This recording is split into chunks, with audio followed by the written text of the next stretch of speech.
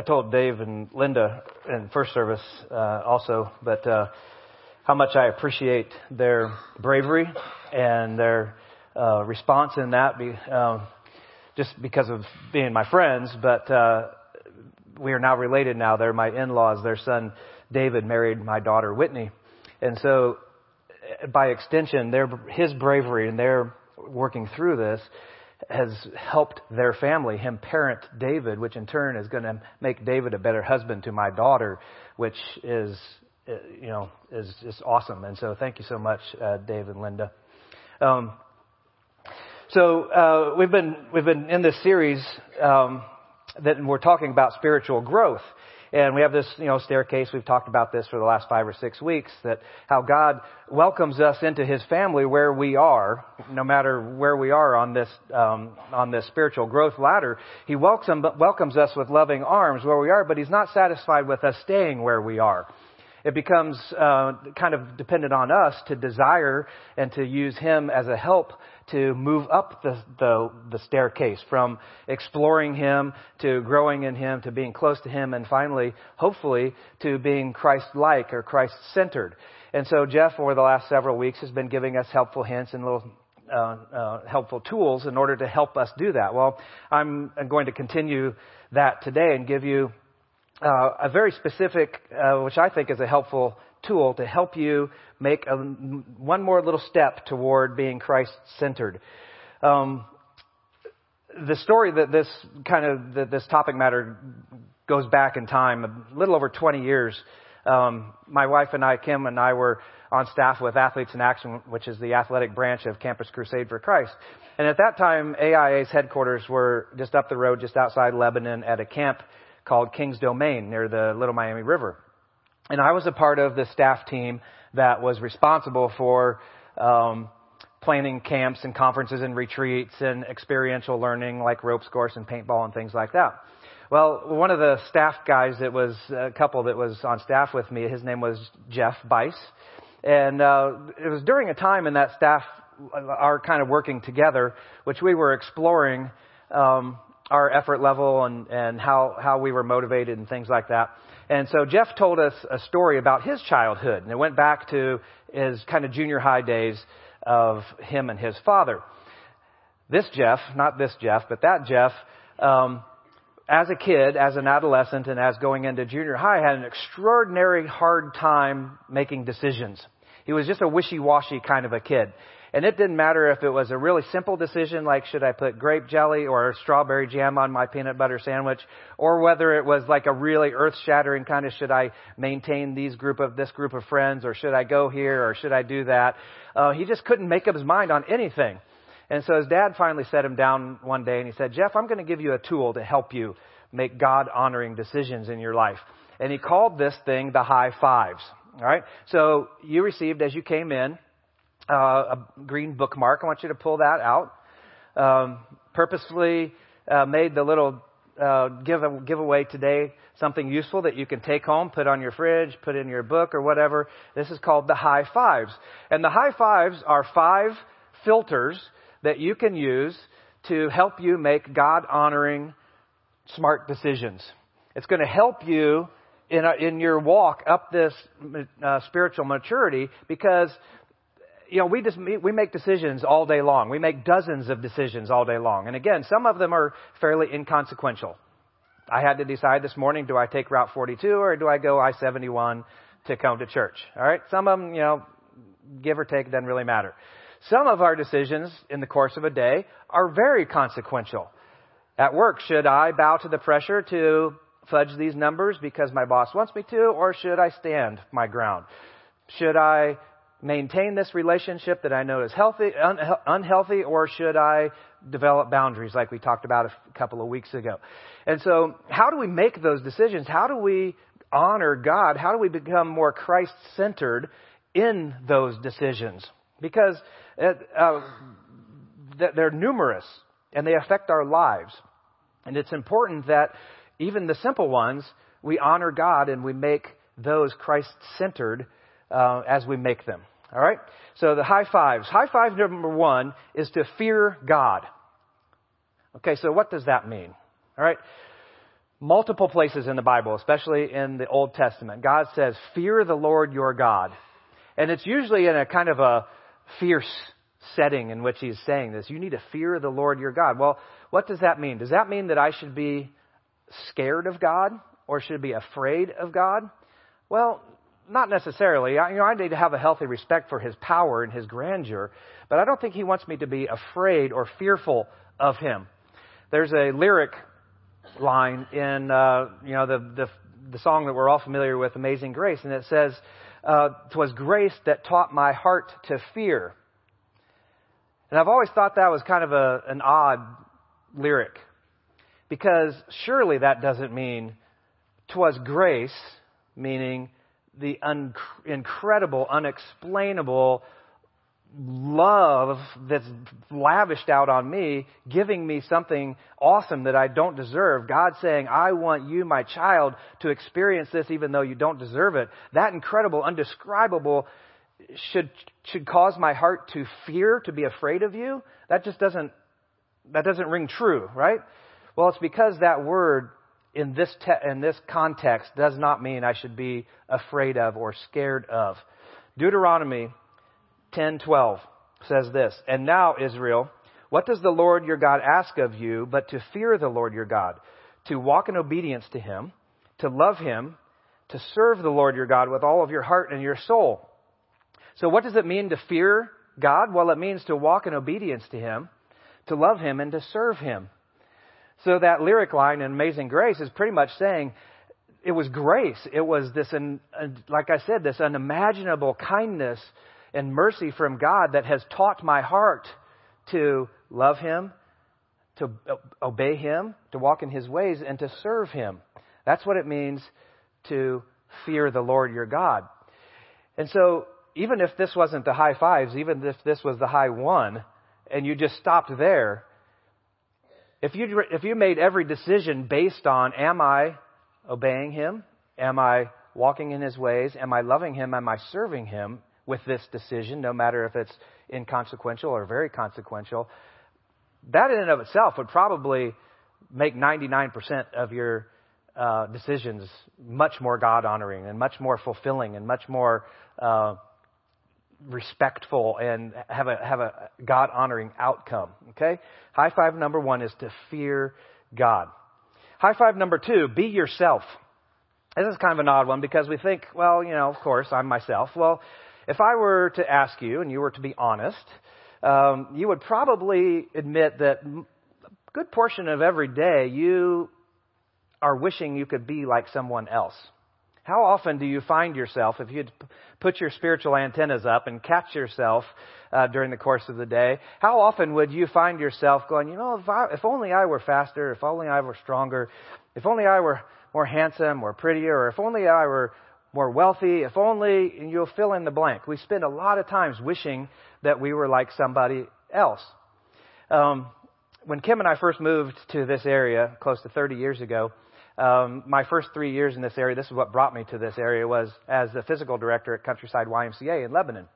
And so during that 3-year time span, there was this kid that was kind of a latchkey kid. He would be dropped off by the school bus after school, and then he would just wander the hallways until 2 or 3 hours later when his parents would pick him up.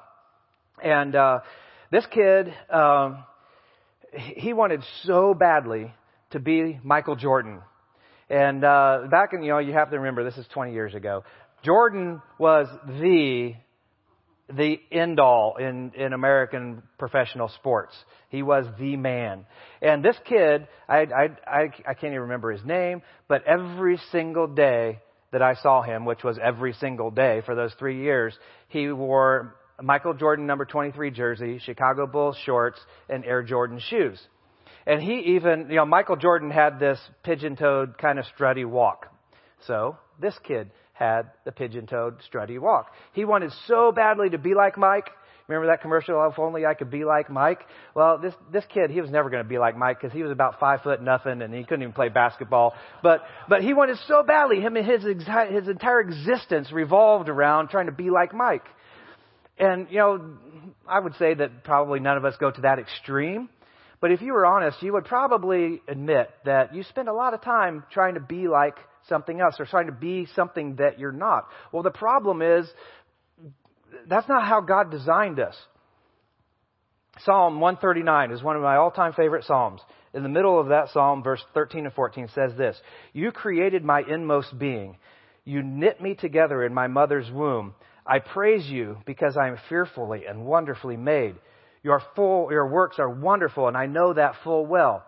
I am fearfully and wonderfully made." God made me on purpose, for a purpose, and in His image. I am an image bearer of my Creator. I have His heart. I have His desires. And although I choose against those many, many times, I still am an image bearer of my Creator. And so are every single one of you. And God made me specifically. He made me on purpose, for a purpose, and in His image. And He put every ounce of His spiritual and intellectual and emotional and physical self into making Kevin. And He did the same exact thing for Andy. Okay? He gave Kevin special gifts and talents and abilities that are really cool and unique to me.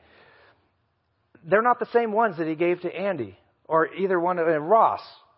Well, He gave Ross a lot fewer of those. But anyway, if I spend my time wishing that I could be like somebody else, it's like I'm telling God that He made a mistake. And God doesn't make mistakes. He wants me to be me because He did that on purpose.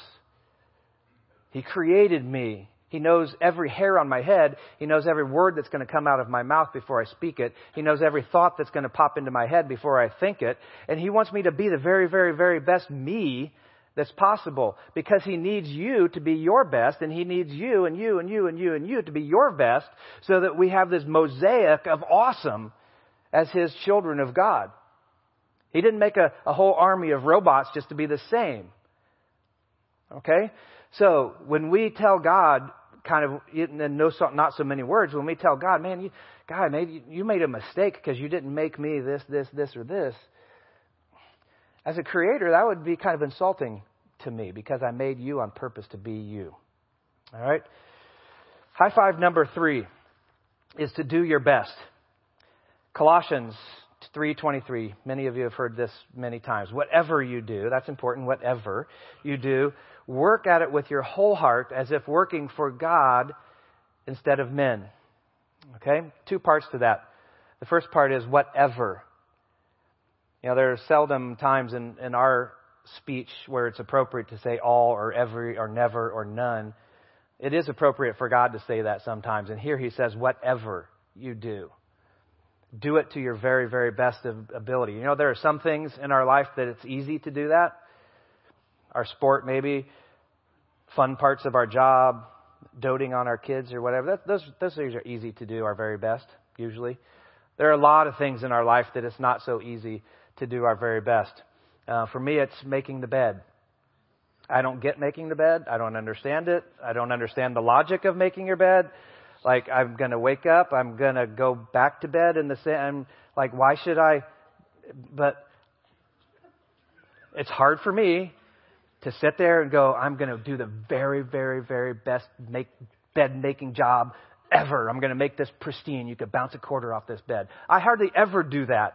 Okay? But God wants to do our very, very best in everything that we do. A good illustration of this, and this goes to the second part of this. God says, do it as if you're working for me, not for men. Okay, so what does that mean? Here's a good illustration. I remember back in high school, I was on the track team.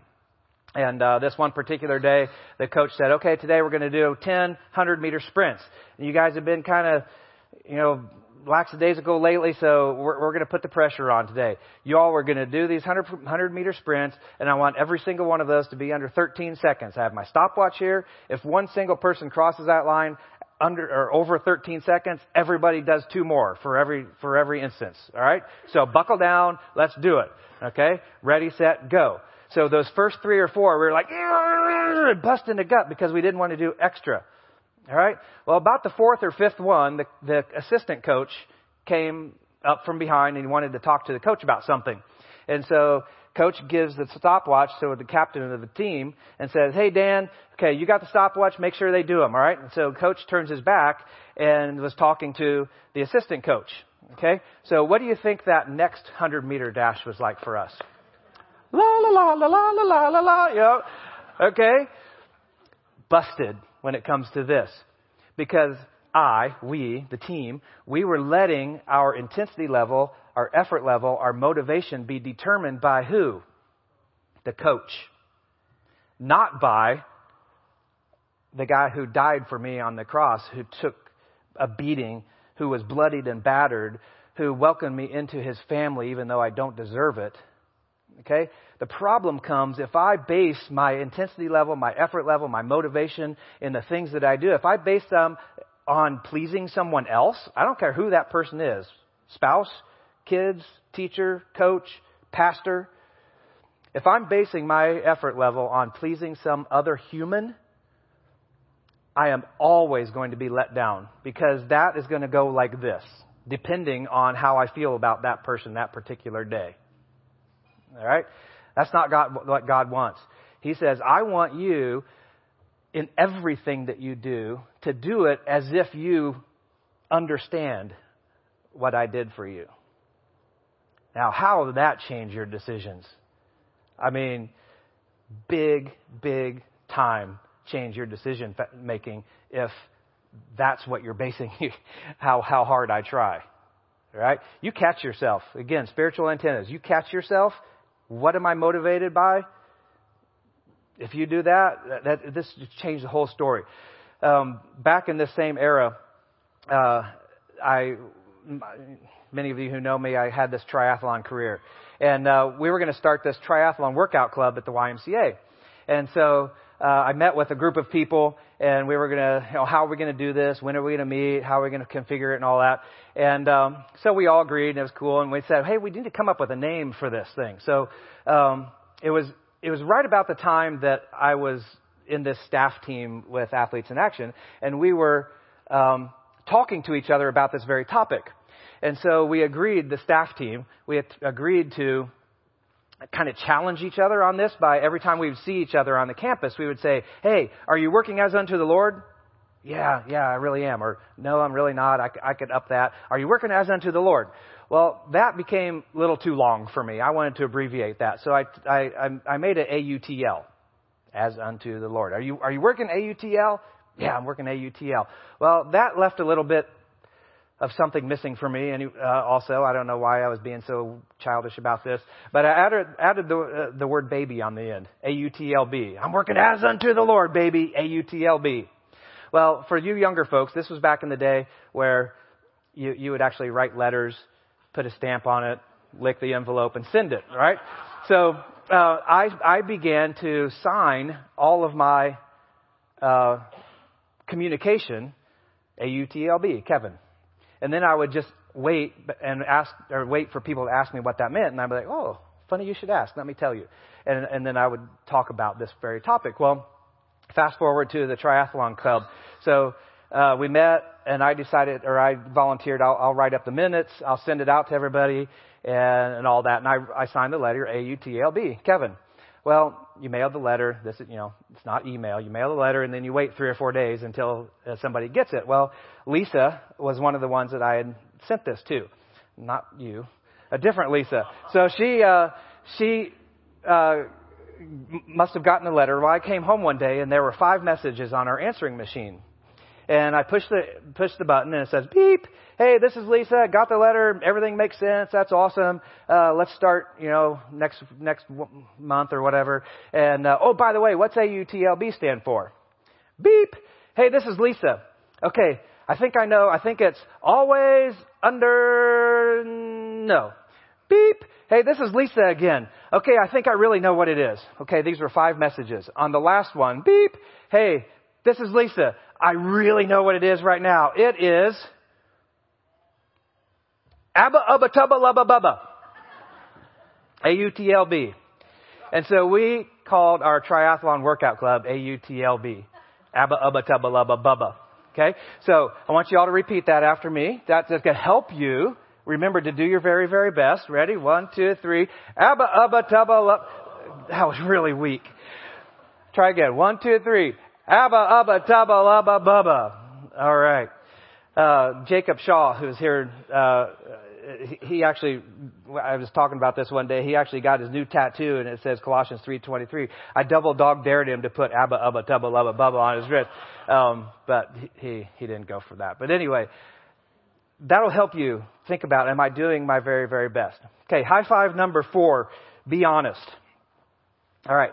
So there's a verse in the Bible that says that God detests lying lips. Colossians 3:9 says, do not lie to each other since you've taken off your old self with its practices. God really, really, really does not like it when we are dishonest. God wants everything that comes out of my mouth to be truthful and to be straightforward. Okay? For God to say that he detests something, it tells me that, man, he really cares about that a lot. Okay?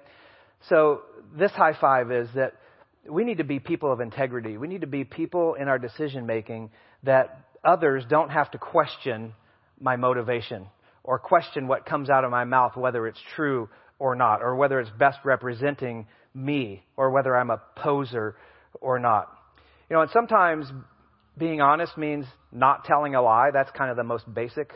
But there are so many other ways in which we are not completely honest. Sometimes being honest means telling the whole truth.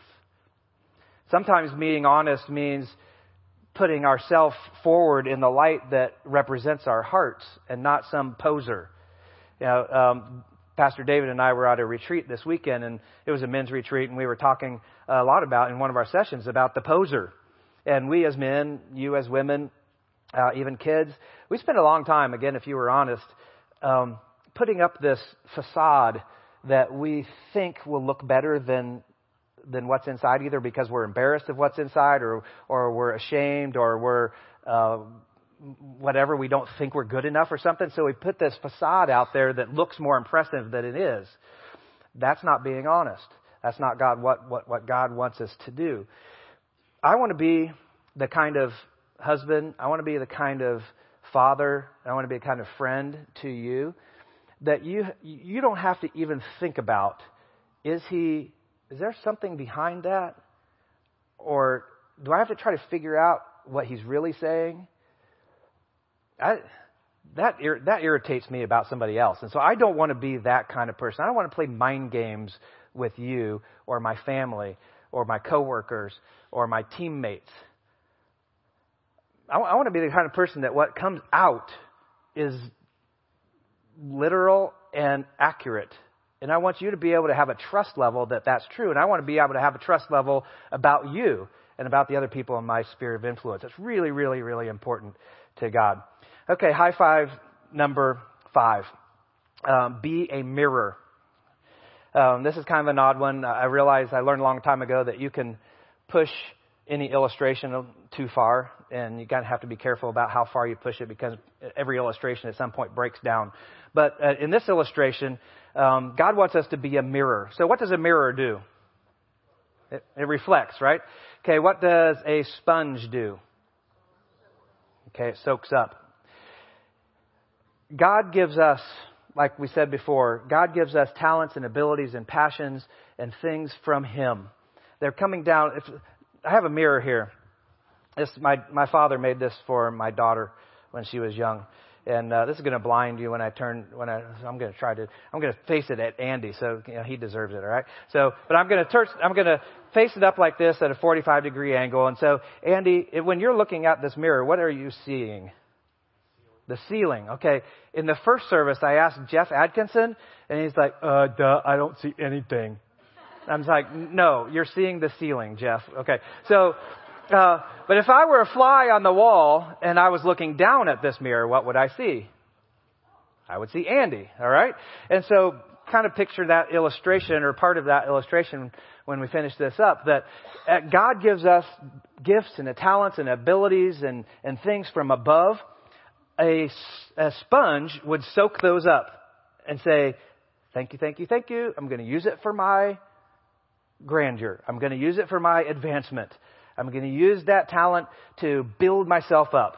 I'm going to use that talent to puff myself up or get that promotion or get more money or whatever. Thank you, God. Okay? A mirror reflects that out to the people in our sphere of influence. So God gives me talents and abilities and passions and cool things from above.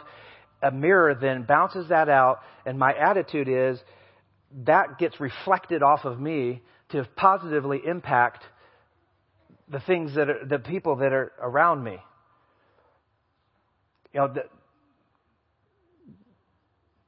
those could be positive experiences. It could be negative experiences. I was just looking at Linda, and I was just thinking, you know, not everything. You know, God gives us cool things, but God allows some negative things to happen in our lives too. And a mirror, a sponge.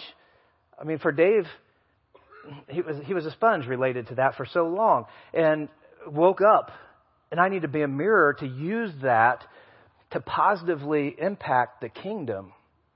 All right, and let it bounce off. Okay, conversely, as you receive laterally praise and recognition and compliments and things like that from people, a sponge would do what? Oh, thank you very much. I'm the man, of course. Right?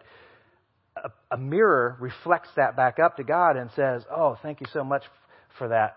I really appreciate that. But the only way I was able to do that was because of the gifts that God gave me. And I want to give him the glory. All day long, this happens. And we don't recognize it. And I'm asking you today, as high five number 5, to recognize it. Again, spiritual antennas. Get those spiritual antennas up. Catch those opportunities. Because God gives me things, talents, abilities, passions, and I can use those to positively impact people. At the same time, I can glorify him by reflecting praise and accolades and applause and things like that, and just recognition. Okay? So this needs to be an all day long reflective stream. All right? So I just know that if you would take that bookmark, you put that in your book, your Bible, you hang it on your mirror, hang it on your fridge or whatever, and use those filters to make godly, honoring, fearful decisions, fearful in the good way. Am I serving him? Am I loving him? Am I honoring him? That's going to help you climb that ladder. Okay? Let's pray. Jesus, thank you for being my God, my creator, my friend. Thank you for being the entity that is not only absolutely just and righteous and jealous for me, but it's also my daddy that I can crawl up on your lap and everything in between that you are for me. And I just pray that somehow through my decision making that from this day forward, every single one of those decisions can honor you because I love you so much and I respect and I'm in awe of you. And you deserve for my decisions to reflect that. It's in your name that we pray. Amen. Good morning.